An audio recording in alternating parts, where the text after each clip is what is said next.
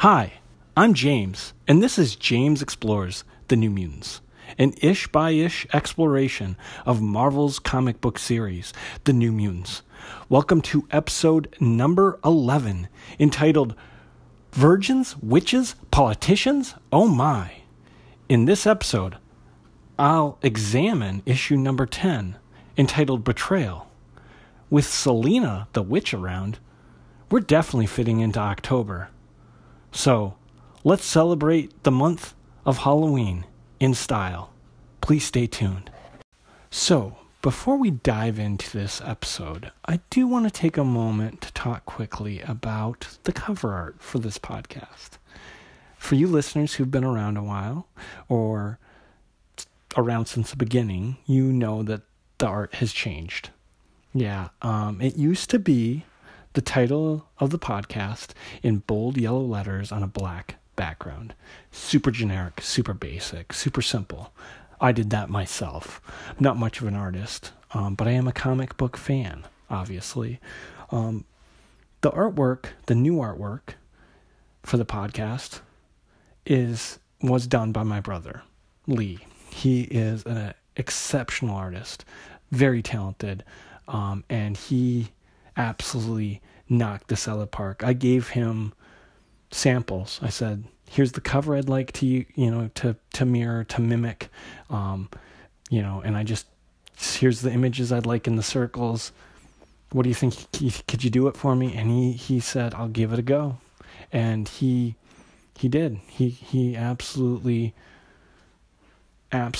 stunned me with it. Like, went above and beyond, and he didn't charge me a dime for it. He just did it for free.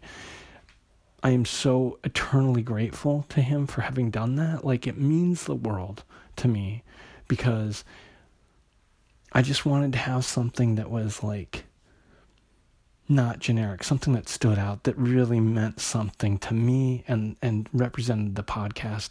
And he did it. He absolutely did it. And it is beautiful and wonderful, and I love it. I absolutely adore it. If you didn't know, if you've been on any of my social media, you know I like it, because I've plastered it everywhere. I'm so proud of it, and I think it's beautiful and perfect. So if you ever see him on social media, please don't, let him know what you think.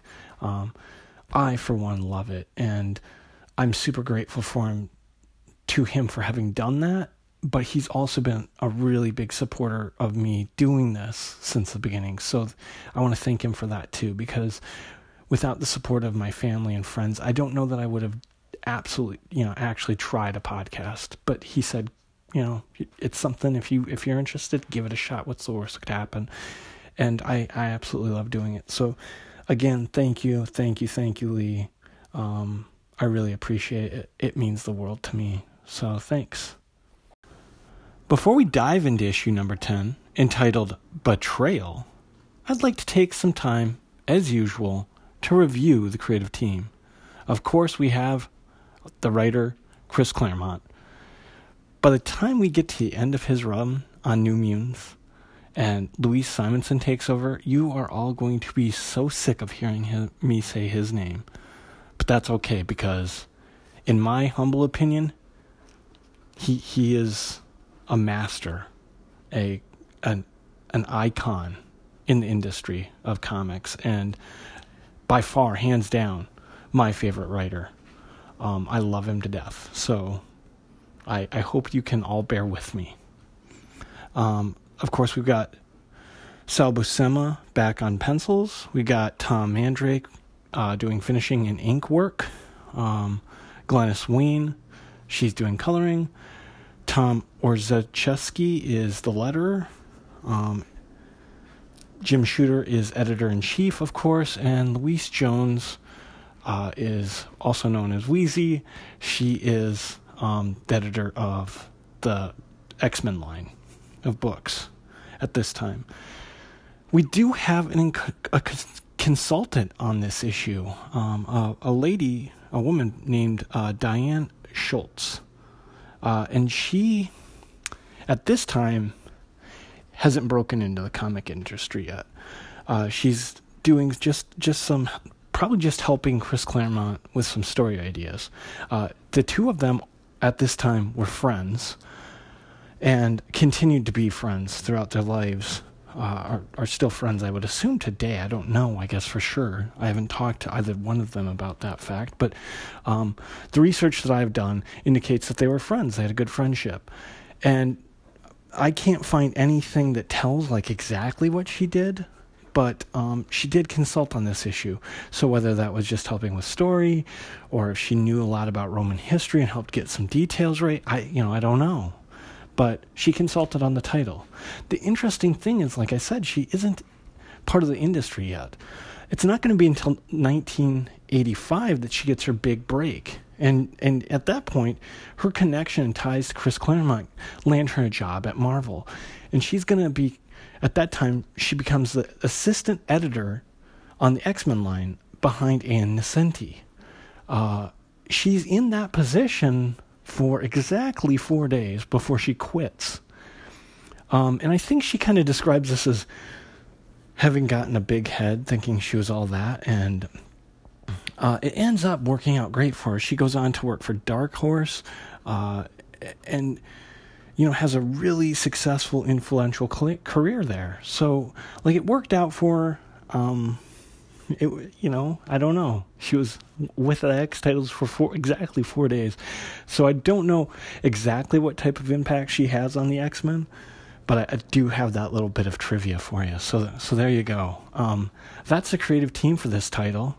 And like I said, this is kind of the established team from here forward. But I'll keep kind of going through it, especially if there's a little blurb of information like that, or if somebody's changed up, because it helps us to understand, I think, the issues. And I think it's also worth mentioning there's quite a few of these titles, or these more recent issues we've been reviewing. The covers are almost all Bob McLeod's covers, so we're still getting a lot of influence from Bob McLeod, even though he stepped away from the book. So there you go. That's the creative team. Let's get on with the issue. The issue opens with a splash page, and we see the 4 New Mutants being hauled down Nova Roma streets. Throngs of people have come out to meet them. It's a procession for sure, probably a victorious parade in their honor. They are believed by the Roman citizens of this hidden city to be gods, and Rain sits on a throne carried by what is probably slaves in her wolf's form. The honored, most honored of all these potential gods. And the other New Mutants are at her side, and the crowds are going wild. And the New Mutants aren't sure how to handle this. They're talking about it. A lot of them wish they were home, and that's a big a problem for them. And they wish that they weren't in this situation. They don't like the spotlight. But Danny does point out, even though they all wish they were home, it's better than the arena that they were just in.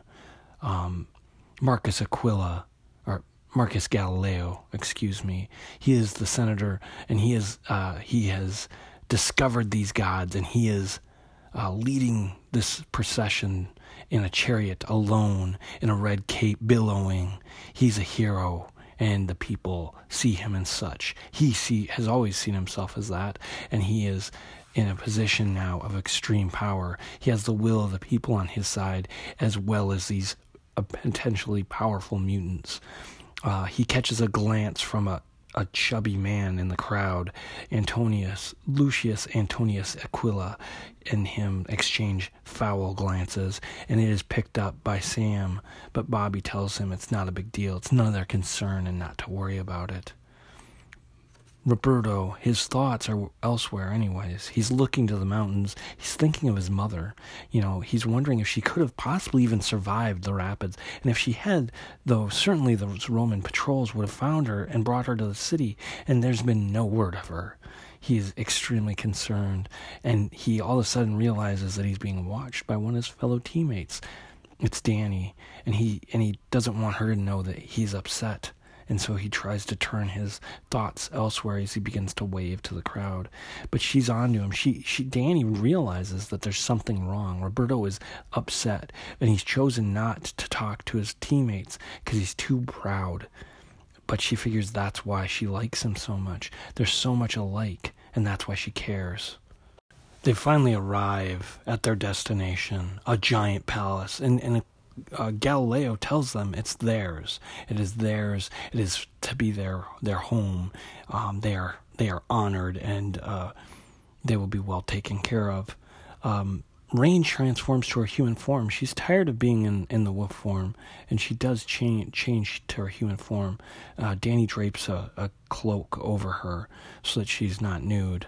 At this point, she kind of tells them, hey, it was exciting, but they shouldn't be calling her a goddess. It's not proper in her mind. But Galileo pushes aside her reservations, telling her that his people see her as exactly that, as a god, as a goddess. And he argues with her. He points out that it's perhaps the gods were beings like the New Mutants themselves, actually people gifted with extraordinary powers and abilities. And he claps his hands, and slaves come into the room. They're carrying a giant feast, and he tells them, we'll discuss this later. We're going to eat right now. And they all sit down to eat.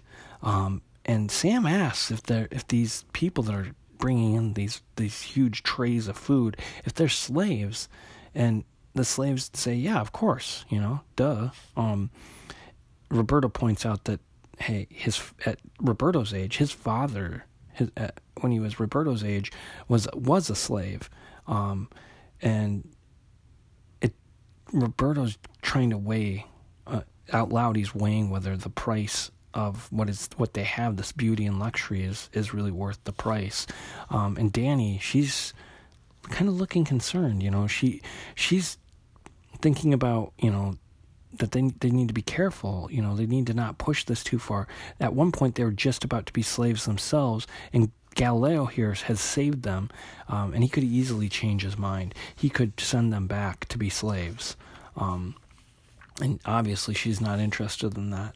So after everybody eats, they're they're really full. The food's been taken away, and they're all sitting having a conversation.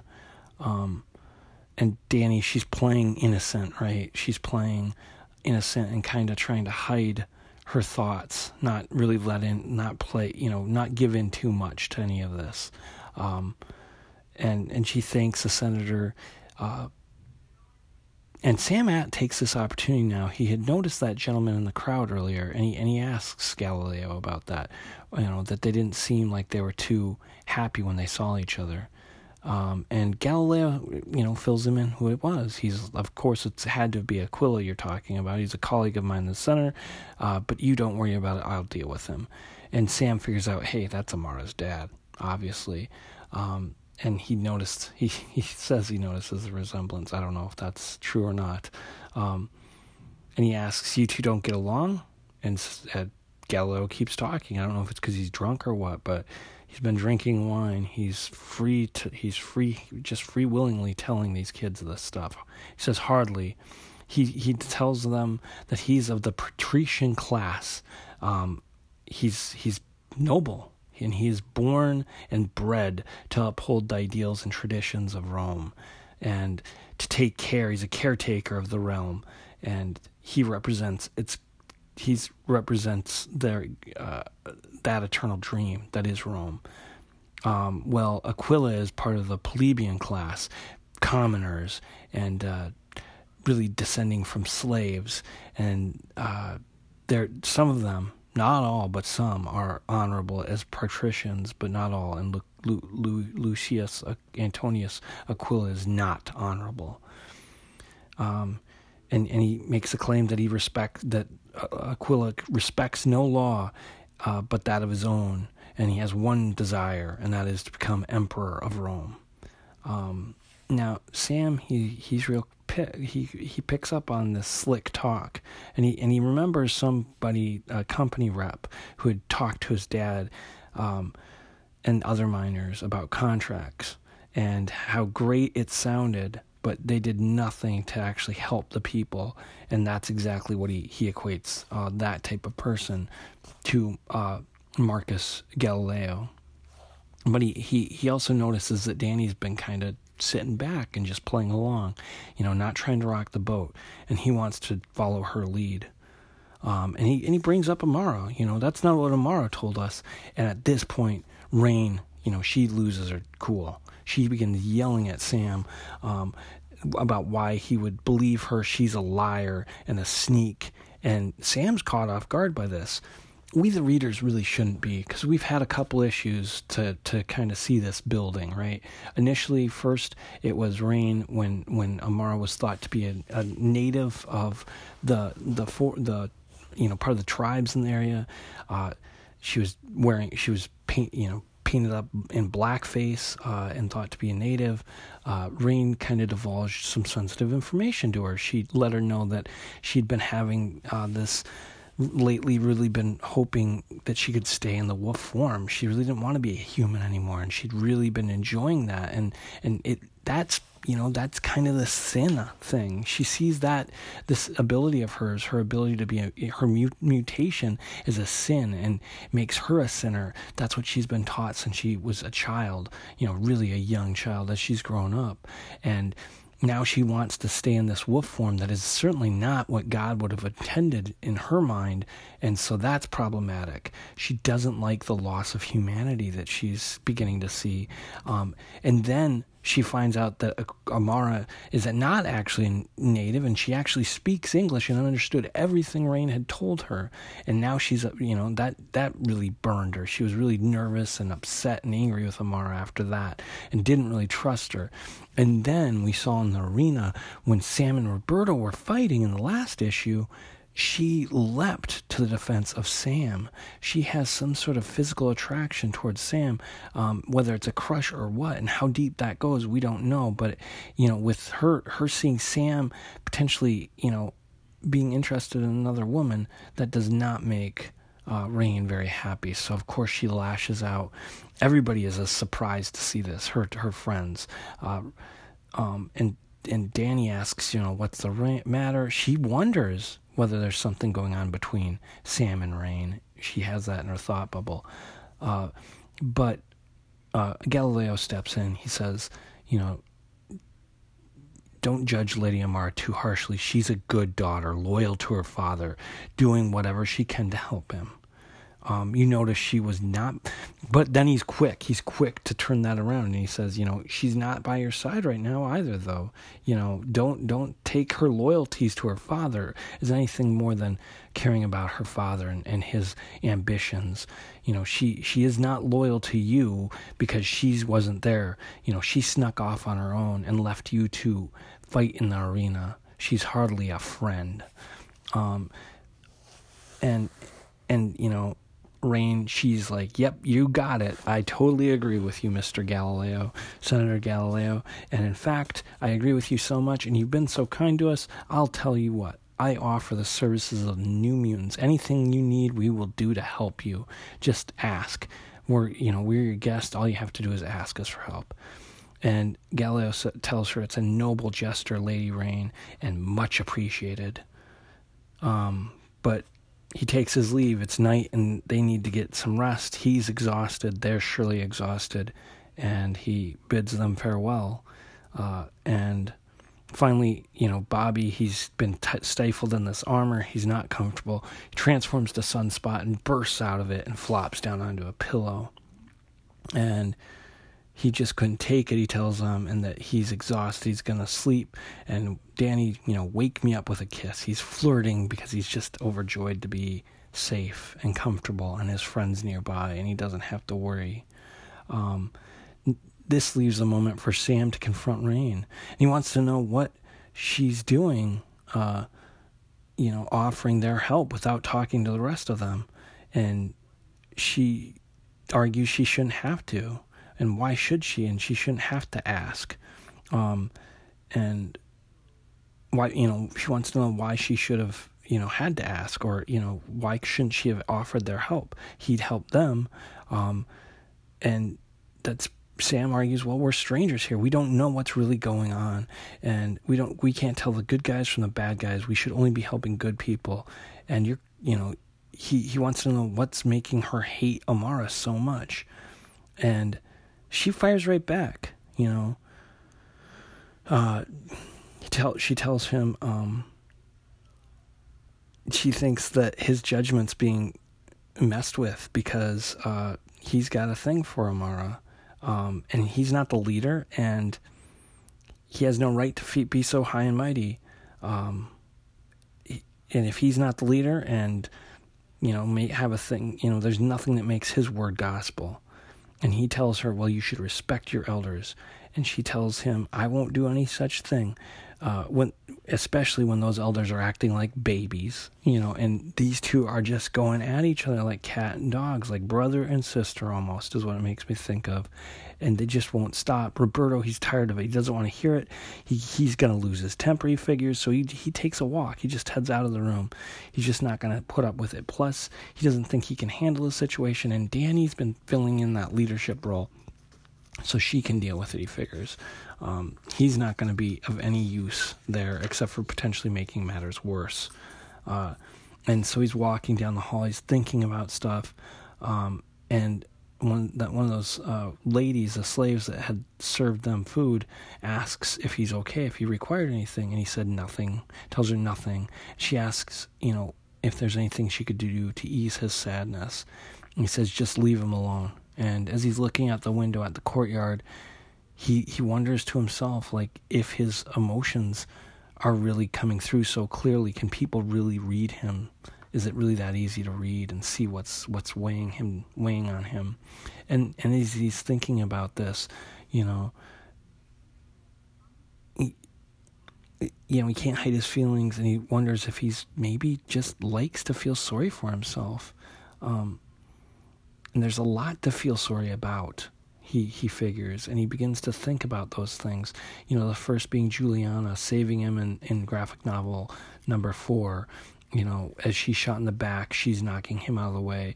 And then later in New Mutants number 5 and 6, when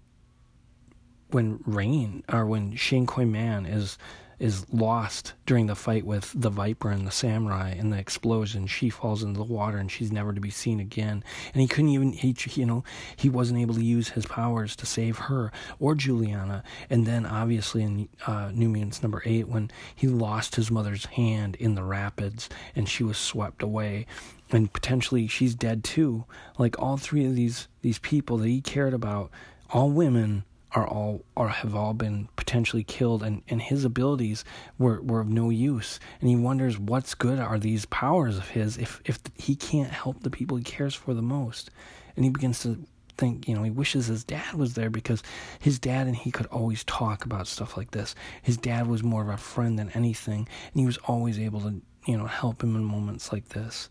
And as he's sitting at this window looking out on the courtyard, he finally sees a woman in red hair in this green gown. It looks like his mother. He runs down the stairs to the courtyard. He wants to see. He's got to see if it's her. He opens the door, and there's spears pointed at him. A ton of guards, like at least 4, maybe 5 guards pointing spears at him, ready to keep him inside. And he's surprised. They tell him he can't leave. He tells them that that he needs to go past. And they tell him that they were ordered to keep him in the palace for his own protection. To have him out on the street, it's too dangerous. And they tell him that they need to, he's a friend of Rome, but they don't want to harm him. He transforms to his sunspot form, and he's ready for a fight. And he tells them, to move aside, or he'll show him exactly how powerful he is and just how well he can take care of himself on his own. And, in this moment, he thinks of Xavier. And he thinks to himself, what's he doing? He shouldn't be threatening any innocent people that are just doing their job. It goes against everything Xavier had taught him. That the powers that he possesses should only be used to help someone or in self-defense, never of a weapon of wanted violence. And by the time, even if he were to fight these guys, he'd be violating everything that he believes in. And the thing that he's been the most sick over, right? This idea of helping people and the inability to help people. He'd be using his powers in the exact opposite way to hurt people for potentially nothing, because he could get out on the street and find, and he's probably not going to find this woman. It's been so long, she's probably gone, and the crowds are so massive that he won't find her anyways. And so he does tell him, hey, he's sorry, he's upset, and he didn't mean to lose his temper. It won't happen again.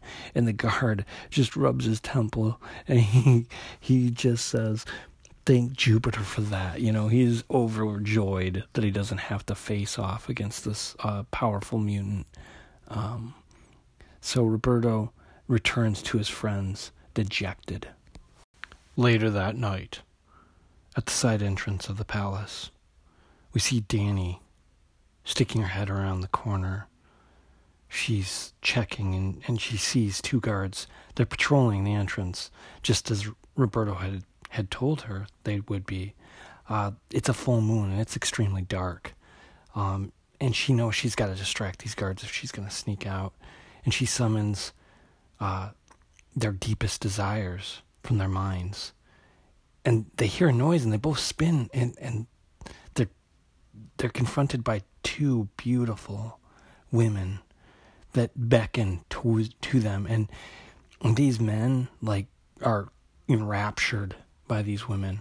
And obviously it's their deepest desires. And I'll tell you, this panel is really beautiful because these two men their faces are so lecherous.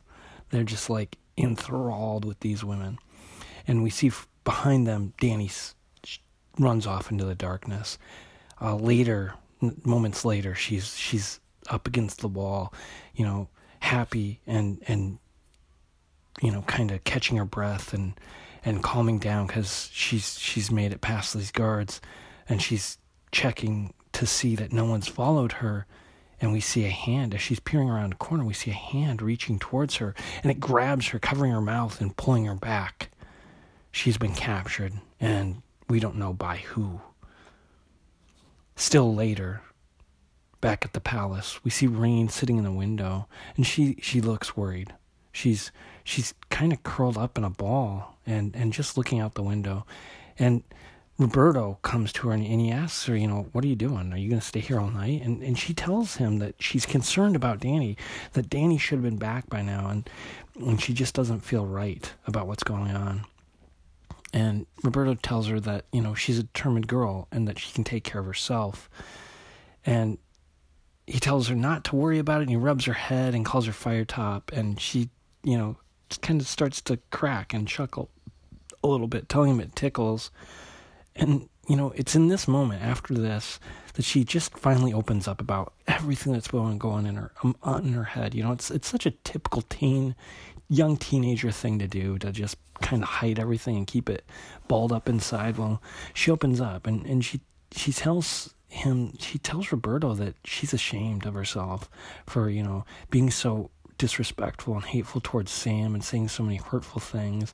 And then she talks about having blasphemed as well, and doesn't buy Senator Galileo's explanation that this is his people's belief in a god, and that maybe mutants were the gods, were gods. Way back when Rome was first founded, maybe they were actually based in reality. And she's just really distraught, and she's just super depressed, right? She's collapsed in on herself, and she's talking about how she wonders why God hasn't already struck her dead, and that she's going to burn in hell forever. And she's truly terrified. And Roberto, he comforts her. He tells her, the Romans, they believe what they want to believe. Just because they believe something doesn't mean that God can't see what's truly in your heart and soul. And that if your beliefs aren't, if Rain's beliefs aren't shaken, if she hasn't bought into what the Romans believe, then she's done nothing wrong and she has nothing to fear. And this only kind of really gets this brushes away what she is kind of constructed to really cover her true fears, right? And we've seen this. She's expressed these fears a couple times, and here she finally tells Roberto what she's truly afraid of, and that's the fact that she, and she's in tears when she's doing this, like she's beginning to cry. She likes being a wolf. We've heard this time and time again from her, that she really likes being a wolf, and that it's hard to come back and be a girl after she's been a wolf. Things are so simple, it's just easier, it's natural, and that every day it's getting harder and harder, and she likes it more and more every day. And Roberto is, kind of speechless. He's desperately trying to think, what's the right thing to say? What can he say to help her? And as he's, grappling with this thought, he hears something and notices something moving behind the drapes. And we see a gun pop out with a hand holding a gun pop out from behind the drapes. And it fires.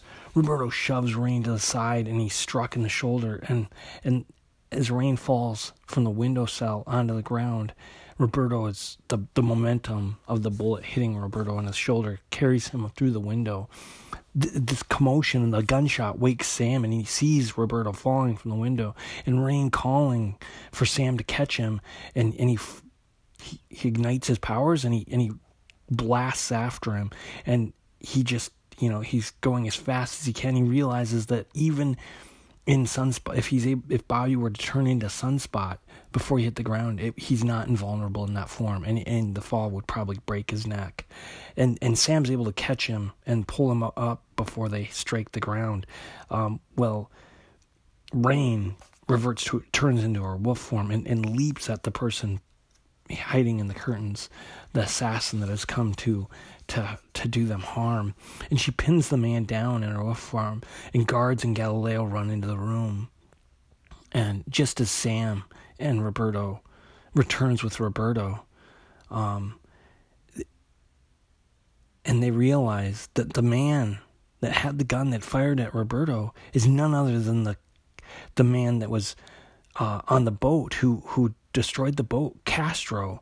He's the man that killed the crew on the boat and really left the New Mutants for dead.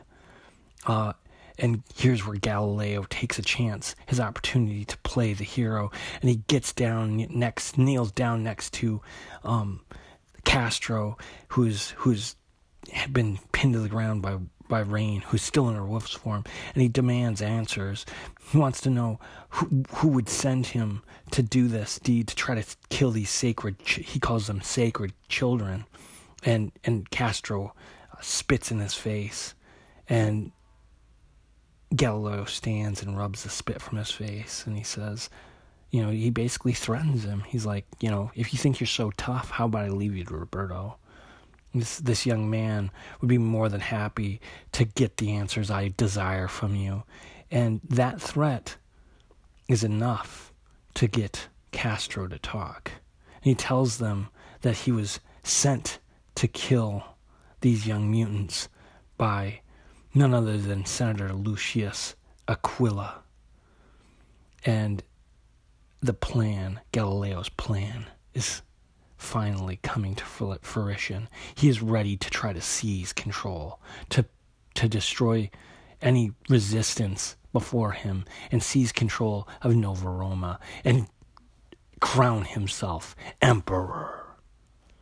Elsewhere, we see Danny. She's lying on the ground and moaning. She clearly had been rendered unconscious, and as she awakes, she realizes at the same time we do that she's no longer dressed in her Roman attire.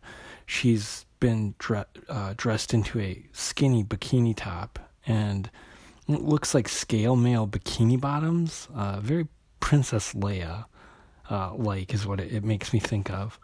And as she's beginning to look around this massive cave, she realizes she's in a cave, and she notices there's two other girls with her, and one of those women is Amara.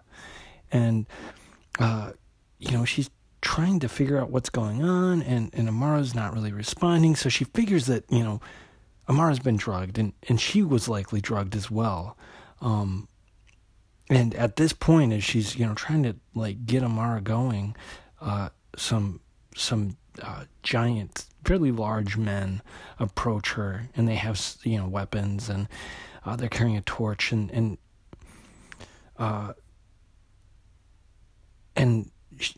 Danny had asked Amara, like, why were they there? What's going on? Trying to get answers, and Amara, won't answer her. But the man that has approached her from behind, he finally answers the question, and he tells her it's to be sacrificed. And he tells the other men that are with him that they need to keep an eye on Danny, because she's a witch. She's basically, they got to watch her every move, because, she's dangerous. And if she does anything out of the normal, they kill her immediately.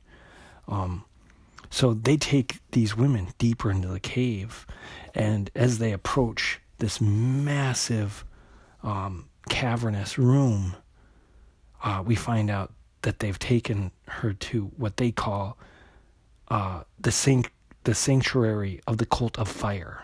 And what we see is a whole bunch of people encircling this massive pit, and down in the pit is lava, and there's this altar that stretches out above, out over the lip of the pit, and you have to climb stairs to this altar. And as Danny and Amara and this other girl are beginning to try to figure, taking all this in, they see up on this altar someone materialize. And, of course, I think you all know who that someone is. She introduces herself as Selena, daughter of the moon and mistress of the fire. And she beckons for one of the young women to come to her, to join her on the altar. And this girl, almost for sure, almost like hypnotized, begins to move slowly towards the stairs and begins climbing up the stairs towards Selena. And Danny figures that Selena must have, she's feeling this tug in her mind, and she realizes that Selena must have psychic powers similar to that of Professor Xavier, and that she's using that to draw the girl up the stairs. And as the girl walks the stairs, she's saying no, but her body is certainly not reacting in any sort of way that suggests she's trying to fight it, but her mind definitely is. She's saying, please, no. And it's very much like this moment of like, definitely against this girl's will. And obviously it's consent, but she's a villain, and she is trying to sacrifice these young women. Selena is trying to sacrifice these young women, obviously. And Danny's trying, doesn't know what to do. She wants to fight, to do something, and she figures she's going to try to summon something, but she's unable to. Something's blocking her from using her abilities, and she realizes that Selena knows that Danny has mutant powers and is blocking her abilities, and therefore she can't summon an image or anything. And as this girl gets up to the altar, Selena takes her and throws her off the altar and down into the pit of lava. And what we find out from this scene is that Selena then takes the sacrificed women's life force. She pulls it into her, and you can see the electricity flying up from the pit and in circles, and light blasts from Selena. I don't know if that's just the artist's way of depicting this, or if that would be something that you'd actually see. I suppose it's somewhat irrelevant. But Selena is indeed taking the life force from these young women, and she looks to Danny, who's down below the altar, and she tells her, I am, after all, a goddess who has walked the earth since before the dawn of history. Countless thousands have gone to the fires in my name. Which of you two will be next? And the two girls look on at Selena in horror. Meanwhile, at the Aquila Estates, everything seems really calm and serene. There are guards in the courtyard, and they're Aquila's personal guards. They're there to protect him. But this serenity is soon shattered as Roberto in sunspot form smashes through one of the courtyard walls. Aquila's guards quickly gather and raise alarm, and they move to defend the wall. Another wall, though, is quickly shattered as Cannonball, Sam Guthrie, blasts through the wall with his powers ignited, sending guards and parts of the wall flying. As Marcus Galileo's Roman legions storm the compound, events are getting out of hand, Sam realizes, and he's figured it out. He's pretty sure that everything was just too simple back at the palace. It's too easy that Castro just caved and turned over and fingered Mr. Aquila, according to Sam, is what he calls him. But Senator Aquila as being the guilty and boss of this awful conspiracy to murder the children, Sam and his fellow teammates, but also to become Emperor of Rome. Bobby is just engaged in the combat. He is kind of given over. He's really struggled here. He is once again in sunspot form, just trying to get through in this event. Right? He's kind of desperate. He hasn't really been able to do much to help his friends, families, or loved ones. And I think there's a lot of fear and rage in him, and this is a point where he gets to act that out. Sam is aware, though, that if Bobby and he don't do something soon, the soldiers will reach Lucius Aquila, and they'll probably kill him. They won't take him. Won't take him without killing him, and so he gets Roberto, and they go to prevent that from happening. And they figure they've got to talk to Aquila. They've got to make sure that he survives this ordeal because they don't trust Galileo, and if it's just too convenient, this frenzied fight between the guards and Aquila's guards and the soldiers, it's just too easy that something could happen accidentally and Aquila could be killed. And Sam argues that he deserves a fair trial in a proper court. And so those two, he tells Roberto that the two of them have to go and defend Aquila. And he's right. The guards are quickly breaking into elsewhere in the compound. The guards have found Aquila's final holdout, and they're busting in the door. One charges at him, and Aquila draws a sword and runs him through. But the other guards, all with spears pointed at him, are ready just to pounce. They're gonna end this quickly. They're not gonna let Aquila survive this. But Sam and Roberto burst through a wall into the room, and Sam stands between the guards, the soldiers, and Aquila. And Roberto is there as well in his sunspot form next to Aquila. And they tell the guards, hey, we're here first. He's our captive. We're going to bring him to Marcus Galileo. It's our honor. And the guards try to put up a protest, but they're not. They know they can't stand against the mutants, the two mutants.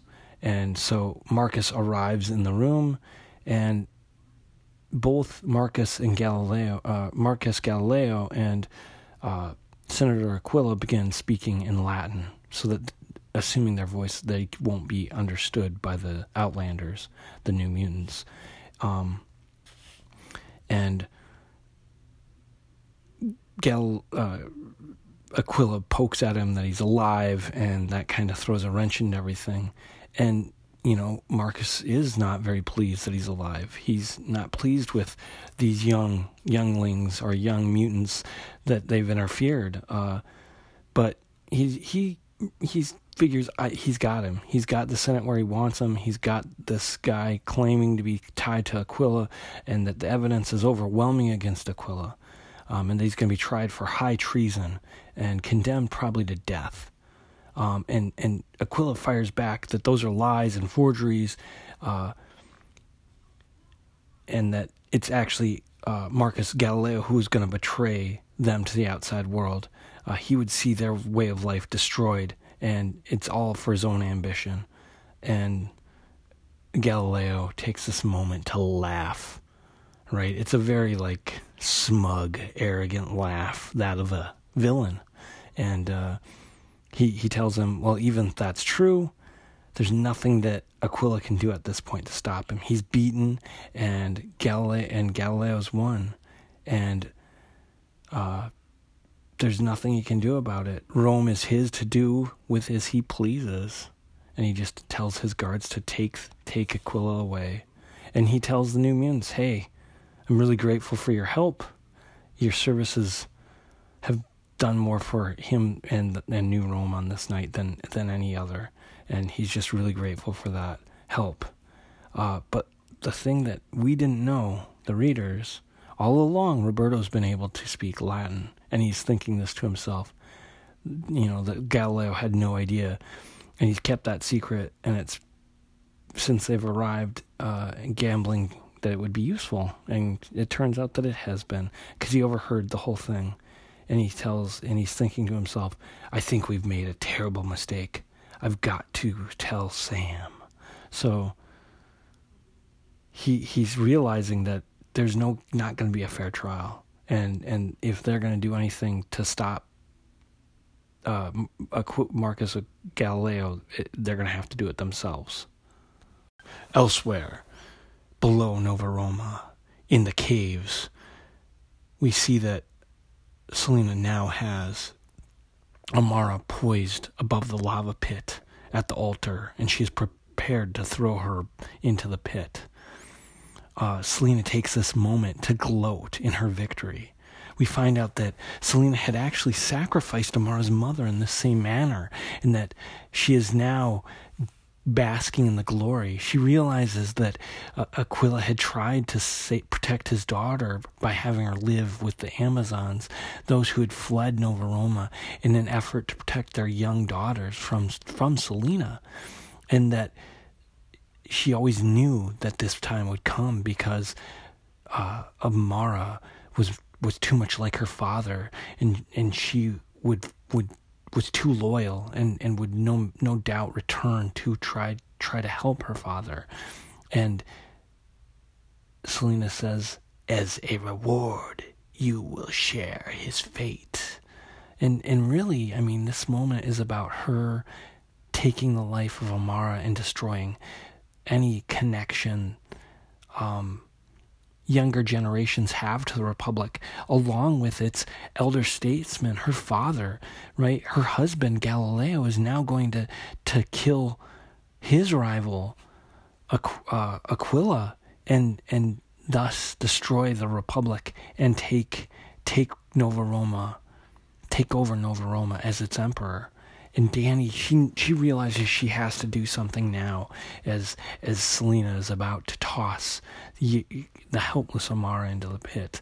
And she struggles to break free of Selene's psychic blocks that have been preventing her from using her abilities, and finally she's able to. She breaks free, and she pulls an image that is terrifying from the guards that had been holding her in place below the altar.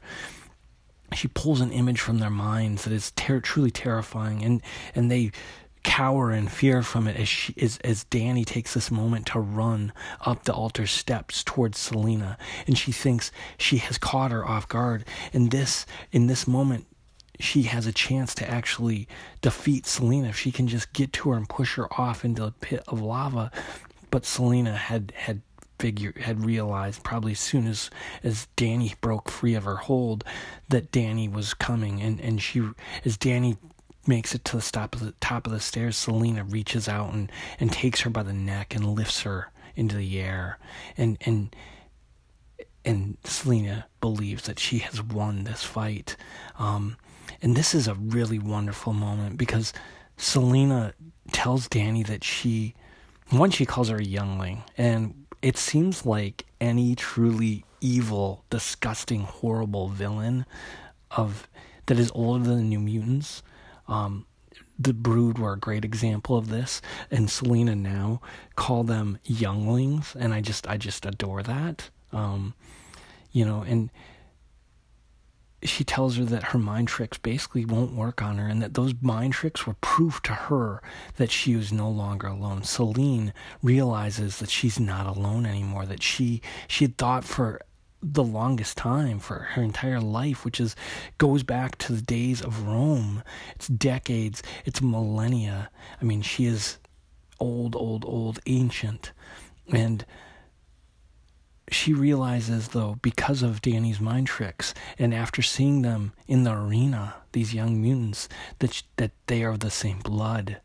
And she is certain of it, having seen Danny's powers in full use. For countless, this is her speech. I think I'm just going to read it because it's absolutely, I love this. I love it. I actually really like Selene as a villain. I think she's absolutely terrible. Like, there's no redeeming factors, no redeeming traits in her. She is completely and utterly evil. And I really like that at this point in the New Mutants. So, like, she is so far my favorite villain they've faced. I'm just gonna give her speech its day in the light. And we'll just start from the point where she grabs Danny by the throat. "You should have fled while you had the chance, youngling. I am proof against your mind tricks. We are kin, you and I, of the same blood. I sensed it the moment I saw you in the arena. Now I am certain, for countless generations I had wandered the earth alone, believing myself to be unique, a different, better breed than human.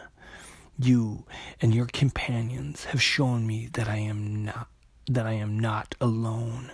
And she takes her nail and she slices Danny's cheek. And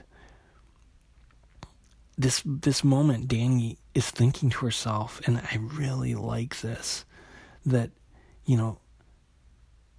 if what Selene's saying is true, then she's a mutant. And if she's a mutant, Danny's starting to wonder, are all mutants such monsters? And it's no wonder if mutants can be like Selene, that humanity fears and hates them. And Selene continues her speech as Amara stands at the edge of the altar above the lava pit. "You will join me, serve me, hunt by my side as I leave my exile and reach out across the wide, wonderful world to claim it as my own. You resist to no avail, Moonstar. I have tasted your blood and through it touched your soul." So after she cuts her cheek, she tastes the blood, and she's just enamored with this. And this idea of her taking the life force and this ability to taste the blood and just really reach into someone's soul like this, whether it's just Danny playing into the part because she's so overwhelmed with, like, the thoughts of a monster, being faced by such a horrible monster like Selena, or not, like, we're seeing this idea of the psychic vampire that people, that Selene is often referred to as, right? And like this page is just stunningly beautiful. If you like Selene, like, it is absolutely perfect. And Danny's face is just so horrified, and like, just, it's like this, like, black and white image, and like her eyes are completely glossed over, like white, and it's just a face of terror. And it's at this moment that Amara is able to break free of Selene's hold on her, and she leaps at Selene and tells her that, Danny had done enough to weaken her hold so she could act. And it's doesn't matter. Selene bats Amara into the pit, and Amara falls down into the lava and disappears without a sound. But all of a sudden, the ground begins to shake, and we see images of the Nova Roma above, and columns are coming crashing down. People are screaming and running, and Galileo explains to the young mutants, Roberto and Sam, who are and Rain, who are coming out of Aquila's home, that the ground shakes quite often, but rarely is it this horrible, because never do buildings really ever collapse, and it's never without some sort of warning. And then all of a sudden we see the last page of the issue, a splash page, back in Celine's cave. It's a shot of the pit and the altar. Danny is gripping her throat. She's on her hands and knees on the altar. Celine has dropped her, and she is confronted. Celine is being confronted by a figure that's rising out of the lava on this lava flow. It is a being that is all red and yellow and just completely engulfed in flames. Hair that looks as though it's sparks or fire, and the flames shoot up around her, and rocks shoot from the flame that she is riding on. Behold, and this is what the figure says: "Behold your folly, demon, and your doom. The child you thought slain has been reborn, made one with the molten heart of the earth itself, and in its name, your countless victims, she will have vengeance." And that is the end of this episode, this issue. We see Amara having transformed into her mutant abilities having manifested, and she's transformed into her alternate form, and she will become known as Magma. And it just happens to be the case that the next issue is Magma.